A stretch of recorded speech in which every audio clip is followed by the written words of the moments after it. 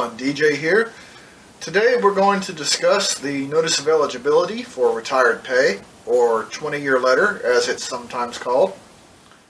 This won't be as good a video as the last one I recorded, and by that I mean the last version of this episode, because somebody forgot to turn on his microphone and the entire video had no sound at all. So here we go with round 2. Hopefully it turns out alright. This will be a fairly simple topic because I think many people already understand the concept of the 20-year letter, so this won't be a long episode at all. The Notice of Eligibility is generated by your branch of service. Please keep that in mind. And it only happens once you've completed 20 years of qualifying service. As you may recall, a qualifying year has at least 50 retirement points accrued during that year. As a side note, it is possible to get one of these letters before completing 20 years of service, but I'm going to cover that in a future episode, not this one. In one of my previous episodes, The Basics of Reserve Retirement, I included a lot more information about what's a qualifying year for retirement and things of that nature. I think it would be good to review that episode, and I'll put a link to that YouTube episode in my show notes. Back to 20-year letter. Please remember that the number of years of service for pay, as in what shows on your leave and earnings statement, may not be the same as the number of qualifying years for retirement. I'm often contacted by service members who confuse those two numbers. Please try to keep that straight in your head. In order to know what your true number of qualifying years happens to be, please check your retirement point statement. And if you think there's a problem with it, there are ways to correct it. We'll get into that in a future episode as well. Anyway, once you've completed your 20th qualifying year, you will receive a Notice of Eligibility from your branch of service. Please be patient with them and don't expect that letter to appear the day you complete your qualifying year, your 20th year, as some of the calls I get seem to indicate people expect. Your branch of service is allowed up to a full year to produce that letter. It normally won't take that long, but don't be surprised if it takes a month or two at a minimum. Often, if you ask, politely, by the way, they may produce it on a slightly faster schedule. However, do not ask them to produce a letter on the expectation that you'll complete 20 years. You have to do your part first, and then they'll do theirs. So, what does this letter mean? Why is it such a big deal?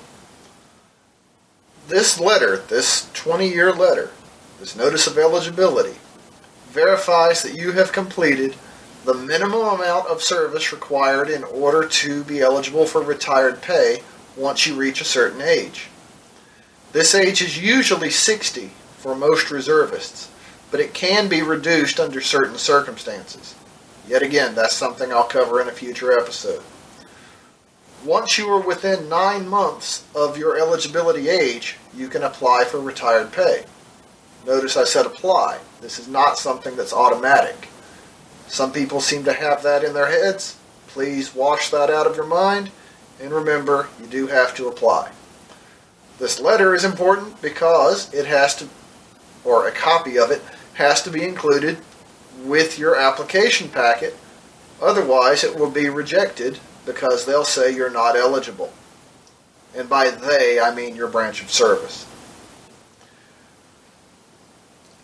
So there alone, you should see the value of this letter and why you should treat it like gold and protect it. Keep it in a safe place so you know where to find it when the time comes around. Here are a few other things to keep in mind. Once you receive your Notice of Eligibility, you have 90 days from that date of receipt. Not the date the letter was published, but the date you got it, to make an election for the Reserve Component Survivor Benefit Plan.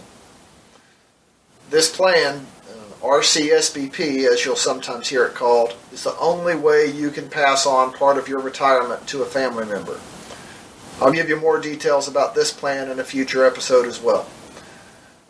If you don't make an election within that 90-day period, an election will be made for you by your branch of service. This can be, kind of dangerous because it's based on the information available from your personnel record at the time. So right there is an implied task. Keep your records updated. Or even better, or maybe I should say as well,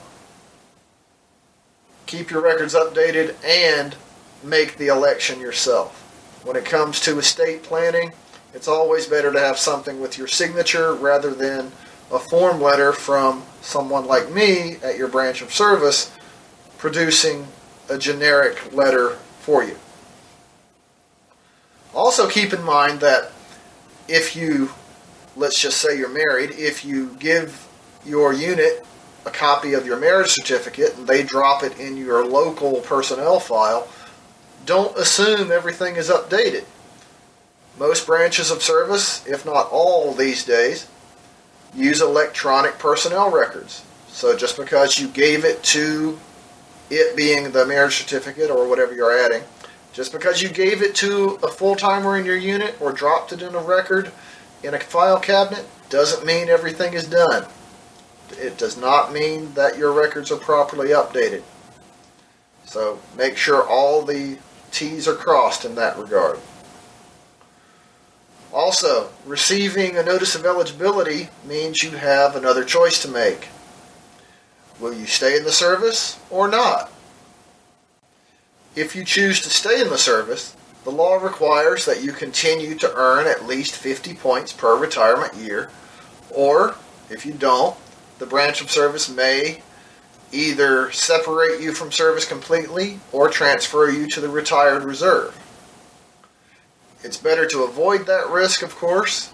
For example, I have a neighbor who did not maintain 50 points a year and was separated completely. This will have a negative impact on him later unless he can successfully get that changed. In fact, here's what's going to happen. If you choose to leave service, you have the option of either complete separation, which is a bad idea, or to transfer to the retired reserve. Now, different branches use a different term for retired reserve. This is the term used in federal law and most commonly across the services, so it's the one I'm going to use. However, if you completely separate, you lose many of the benefits you've already earned, as well as all the cost of living increases to your pay scale from the day you separate until the day you're eligible for pay. This means you've lost a lot of money that you'll never get back. If you transfer to the retired reserve, however, you retain all those COLAs and all the other benefits that you've earned. Believe it or not, that's it. Hopefully this was an understandable description of the 20-year letter and what's expected of you once you get it.